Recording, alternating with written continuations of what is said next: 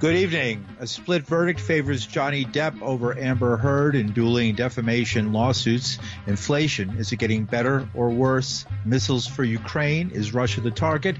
And the mayor and the classroom. With these and other stories, I'm Paul DiRienzo with the WBAI News for Wednesday, June 1st, 2022. A Virginia jury today ruled that actor Amber Heard defamed ex-husband Johnny Depp in a widely watched 6-week trial featuring graphic testimony detailing the former Hollywood couple's soured relationship. In civil case number CL 2019-2911, Mr. Depp's claim against Ms. Heard. 1. As to the statement appearing in the online op-ed entitled, Amber Heard, I spoke up against sexual violence and faced our culture's wrath. That has to change. In the Washington Post online edition, quote, I spoke up against sexual violence and faced our culture's wrath. That has to change, end quote. Do you find that Mr. Depp has proven all the elements of defamation? Answer, yes. Depp, 58, sued Heard for $50 million and argued that she defamed him when she called herself a public figure representing domestic abuse in a newspaper opinion piece. Heard, 36, countersued for $100 million, saying Depp smeared her when his lawyer called her accusations a hoax. The 7-person jury also ruled in favor of Heard on one count in her countersuit against Depp.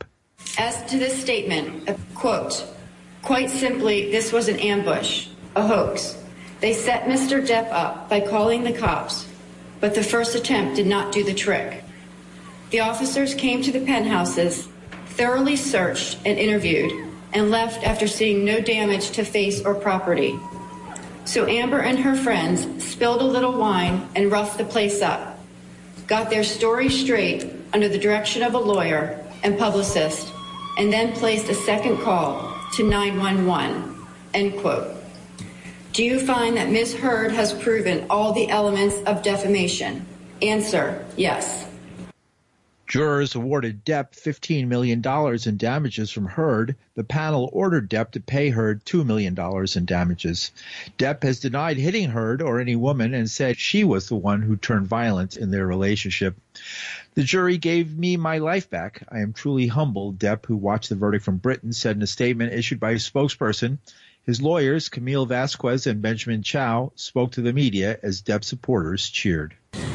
Today's verdict confirms what we have said from the beginning, that the claims against Johnny Depp are defamatory and unsupported by any evidence. We are grateful, so grateful to the jury. Our judicial system is predicated on each person's right to have his or her case heard, and we were honored, truly honored, to assist Mr. Depp in ensuring that his case was fairly considered throughout the trial. We are also most pleased that the trial has resonated for so many people in the public who value truth and justice. Now that it's time to turn the page and look to the future. Thank you all so much, and thanks to the jury. Thank you so much. Guys, have you spoken to Johnny? How is he feeling? How's Johnny feeling? Well, Johnny and Amber. In a statement, Heard said, the disappointment I feel today is beyond words. I'm heartbroken that the mountain of evidence still was not enough to stand up to the disproportionate power, influence, and sway of my ex-husband. Depp lost a libel case less than 2 years ago against The Sun, a British tabloid that labeled him a wife-beater. A London High Court judge ruled that he had repeatedly assaulted Heard. So there's 2 findings in this case. In more national news, a Reuters Ipsos opinion poll released today finds President Joe Biden's public approval rating rose 6 percentage points this week to 42%, rebounding from a week earlier when it sank to the lowest level of his presidency. The 2-day national poll found that 52% of Americans disapprove of Biden's job performance. Biden's approval rating has been below 50% since August. Biden has been dogged this year by a surge in inflation, with Russia's invasion of Ukraine helping drive fuel prices higher and global supply chains still hindered by the COVID-19 pandemic. Speaking today, Biden says not to expect gas or food prices to fall anytime soon. Tons of wheat that is not able to get out and get to market, causing everything from a loaf of bread to cost so much money to food shortages all across the world. And so we're trying to work through, a war. We're trying to work through how we can get that harbor opened. and get the tens of thousands of tons of grain that are there. The same with gasoline. You have the issue that's occurring now is you have Europe deciding that they're going to further curtail the purchase of Russian oil. And there's a whole lot of consideration going on about what can be done to maybe even purchase the oil, but at a limited price, so that it has to be sold. There'd be an overwhelming need for the Russians to sell it, and it would be sold at a significantly lower price than the market is generating now. There's a lot going on right now, but the idea we're going to be able to, click a switch, bring down the cost of gasoline is not likely in the near term, nor is it with regard to food. The senior economist for the Center for Economic and Policy Research is Dean Baker. He tells WBAI things are getting better because the oil embargo and sanctions against Russia haven't rebounded to hurt the West as much as expected. The question is whether this is a temporary story that it's going to go away or be less of a problem going forward, or whether it's actually going to get worse. And to my view, the evidence is overwhelmingly on the temporary side, that we have factors, the pandemic, the shutdowns in China, obviously related to the pandemic, and the war in Ukraine, that have led prices of a lot of items to go much higher. But I'm expecting that most of those will be alleviated. I don't have any clear forecast on the course of the war, but at least in the case of the pandemic, that it seems to be waning, including in China. For better or worse, they're relaxing their lockdowns, and that should reduce some of the supply chain problems that we're still seeing. Will that be in time for the election in November? I think we will see lower inflation between now and November. A lot of it, obviously, people pay huge attention to the price of gas. I think the direction between now and November is more likely lower than higher.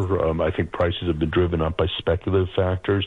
People are worried about a lot of oil being removed from the world markets because of sanctions against Russia. I don't think that's panning out. The oil that the U.S. and West Europe isn't buying from Russia, for the most part, it's being sold to China and India and other countries. That you could think that's a bad thing, but that's the reality.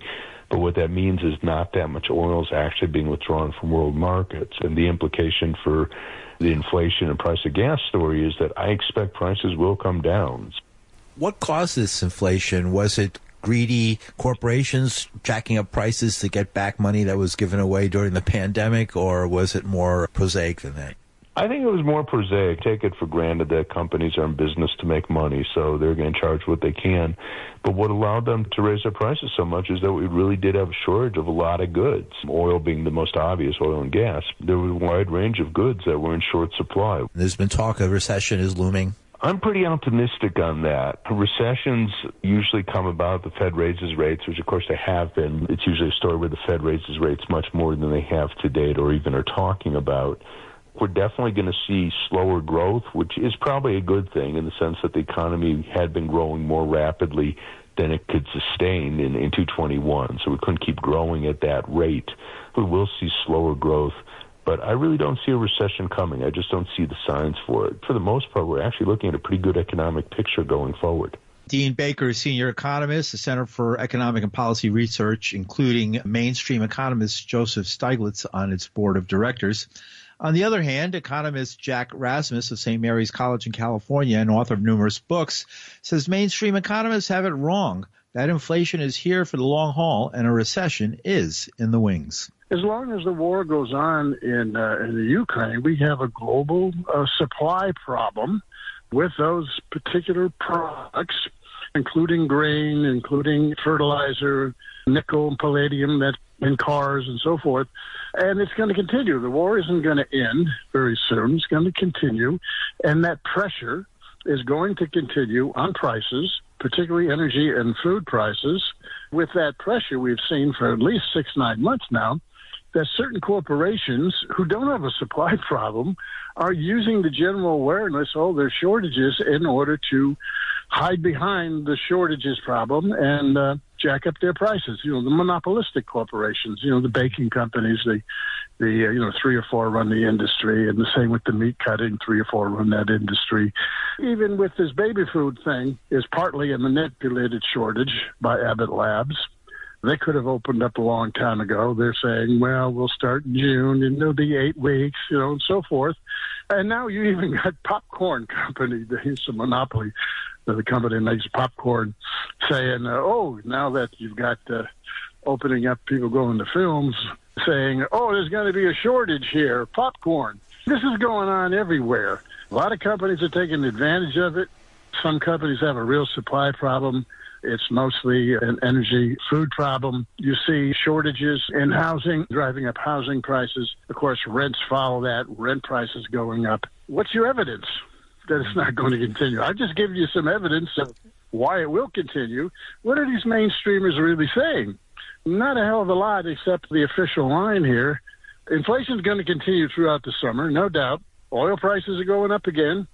There was a little bit of a slowdown there when the CEOs had to testify before Congress. Now they're going up again.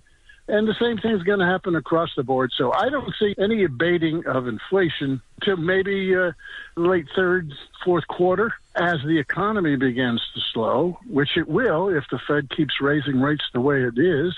And that will destroy demand to solve a supply problem. And that's what they're betting on. I don't agree at all with that assessment that you just communicated, right. Which is the mainstream line here. What's going on with this thing between Biden and the Fed? The Fed is going to raise interest rates. It has begun to raise interest rates.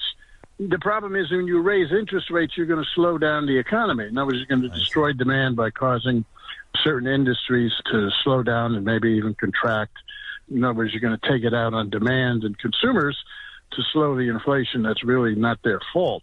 Biden's between a rock and a hard place. Biden wants inflation to slow, but Biden knows that that's going to slow down the economy. Now, what they're betting is that the Fed can dampen inflation and not spill the economy over into a recession.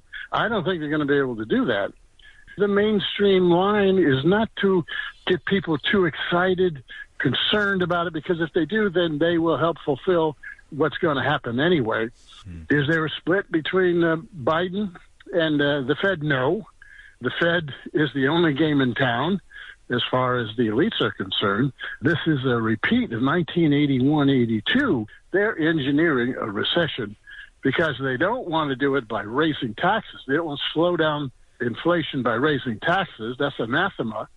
That Congress will never raise taxes.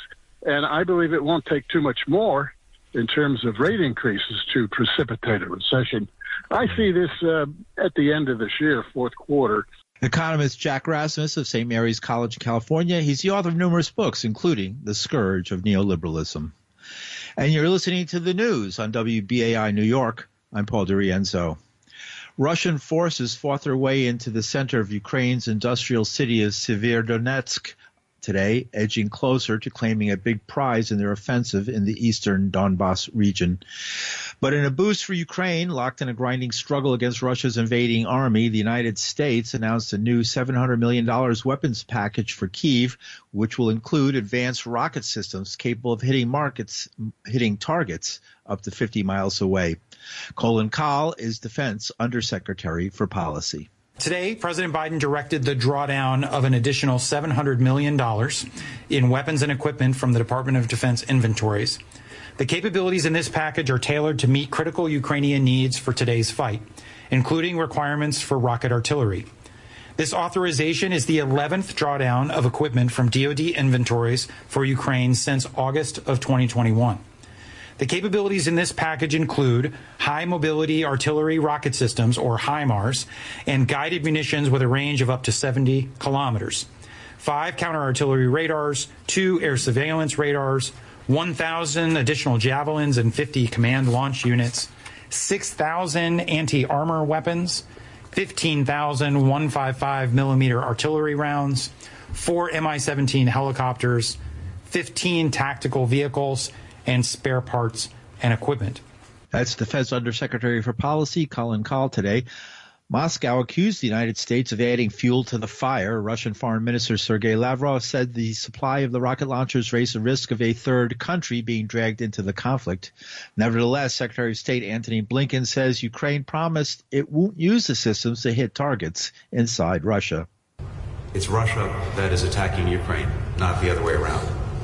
And Simply put, the best way to avoid escalation is for Russia to stop the aggression and the war that it started. It's fully within its power to do so. Specifically with regard to weapon systems being provided, the Ukrainians have given us assurances that they will not use these systems against targets on Russian territory. There is a strong trust bond between Ukraine and the United States, as well as with our allies and partners. I'd also say that throughout this aggression, indeed even before, President Biden was very clear with President Putin about what the United States would do if Russia proceeded with its aggression, including continuing to provide security assistance that Ukraine needs to defend itself against the Russian aggression. There was no hiding the ball. We've been extremely clear about this from day one, with President Biden communicating that directly to President Putin. So we have done exactly what we said we would do. And it is Russia, again, that chose to launch this aggression despite all of our efforts to prevent that with intense diplomacy over many months. Again, they started the conflict. They can end it at any time. And we will avoid any concerns about miscalculations or escalation. Sounds like spoiled children in a playground. Secretary of State Antony Blinken. Meanwhile, after days of heavy fighting around Severodonetsk, much of which has been laid to waste by Russian bombardments, Russian troops were inching forward through the city streets. Ukraine says about 70% of the city is under Russian control. If Russia captures the city and its smaller twin Lysychansk on the west bank of Seversky Donets River, it will hold all of Luhansk, one of two provinces in the Donbass that Moscow claims on behalf of separatists. And in local news, here in New York, Mayor Adams proposed a slate of amendments to local zoning laws today. He says would slash bureaucratic red tape standing in the way of housing development, economic growth, and green infrastructure. The three proposed amendments, which need approval from the city council to take effect, were laid out by Adams during a breakfast meeting held in downtown Manhattan by the Association for a Better New York. Adams dubbed the amendments his City of Yes blueprint. I want to preview some of our plans to supercharge the economy and improve the economic recovery and lay the foundation for a new era in energy, housing, and commerce. Some of these ideas are long-term visions that will play out over the years to come. Others are practical plans that will produce results on a shorter timeline. But all of them are centered around the same idea: embracing the creativity and innovation of 8.8 million New Yorkers, cutting red tape, minimizing bureaucracy, reimagine the way we do business, build housing, and promote economic growth. We're tired of the artificial barriers and unnecessary regulations that have stifled expansion and innovation. Going forward, we're going to turn New York into a city of yes. Yes in my backyard. Yes on my block. Yes in my borough. Mayor Adams. The First Amendment proposed by Adams focuses on removing limitations on where retail, nightlife, and life science companies can operate, giving local businesses more flexibility, the mayor says. The Second Amendment aims to expand the city's housing stock by making it easier to convert empty commercial buildings into residences, scrapping what City Hall says are unnecessary parking regulations, usually minimum parking space requirements, limiting high-rise development south of Canal and Manhattan. The final tweak would change zoning to make it easier to install solar panels and electric vehicles charging stations. We want New Yorkers to stay here, put down roots, and raise families. We want to continue welcoming immigrants and young people seeking opportunity. So we must have places for all kinds of New Yorkers at many different price points.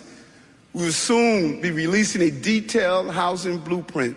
But today, I want to focus on one key component of that plan: updating our zoning to boost the overall housing supply in our city.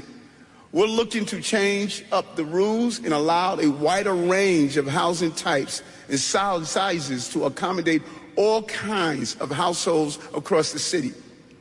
We will look to ease conversions of underutilized buildings, including vacant office space, that will allow new housing to be created without building from the ground up. We did it after 9/11. We rebuilt downtown here. We can continue to converting office space in the process.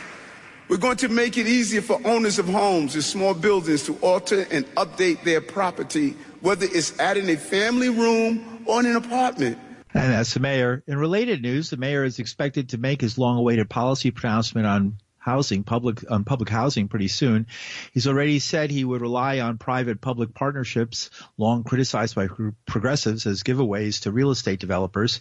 The partnerships known as RAD Pact would shift control of the city's NYCHA housing to private management companies.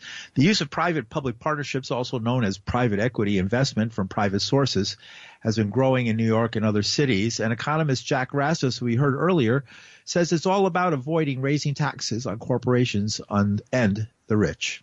They don't want to spend city budgets. They just turn it over to private equity, and then they take over, and over time they keep the best rents and dump the rest, or don't invest in the rest. It's a way of privatizing government spending so the government doesn't have to spend, and this includes local government. But why are they doing that? Why are they privatizing and they don't want to spend locally? Because they won't raise taxes on the wealthy. That's why. Everything comes back to this tax issue. Whether it's at the federal level, the state, local level, business has everybody by the throat in politics, and no taxes, no taxes. And well, if you don't raise taxes, you got to cut spending. So you privatize public works and public goods and spending. How do you do that? You turn it over to private equity.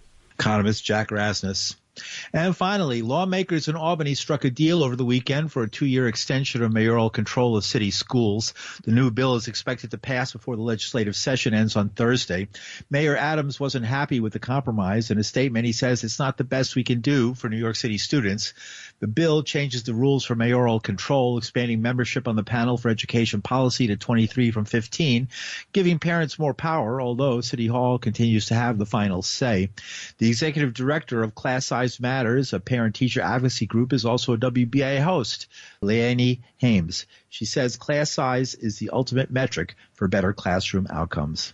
For more than 50 years, have been fighting for smaller classes in the New York City public schools. In fact, it was a political issue as far back as the days of Jimmy Walker and Fiorello LaGuardia. This is not a new issue, but it's an issue that remains central to the question of whether New York City kids are getting their right to a sound basic education under the state constitution. In fact, in the CFE lawsuit, the state's highest court said New York City kids were denied their right to a sound basic education because class sizes were too large. And class sizes actually went up and not down after that decision was made. The legislature finally acted in a responsible way, and the mayor should grab hold of this opportunity and run with it instead of resist it. It's easier for him than ever before to lower class sizes to these levels because enrollment has dropped, and the citywide averages in class sizes are much lower this year and close to what the caps are in the law, in the bill. It will also make all the other initiatives that he's put forward much easier to achieve, including his literacy initiative, in order to screen kids for dyslexia and other reading problems and address them. Impossible to do in classes of 25, 30 or more. Every educator knows, every parent knows class size matters. It's time to actually address this problem and solve it. Mayoral control, what is the holy grail there? Why is it something everybody wants? And then what they do with it is not as great as you would expect. They want it so bad. Politicians always want more power. They never want to share power. And in this case, way back when, the legislature gave Michael Bloomberg unlimited power over our schools. And we've had 20 years of it, and it doesn't work. And nobody's happy with it. Pretty much, if you look at the parent activists and the advocates, they do not think that mayoral control or one-man rule works.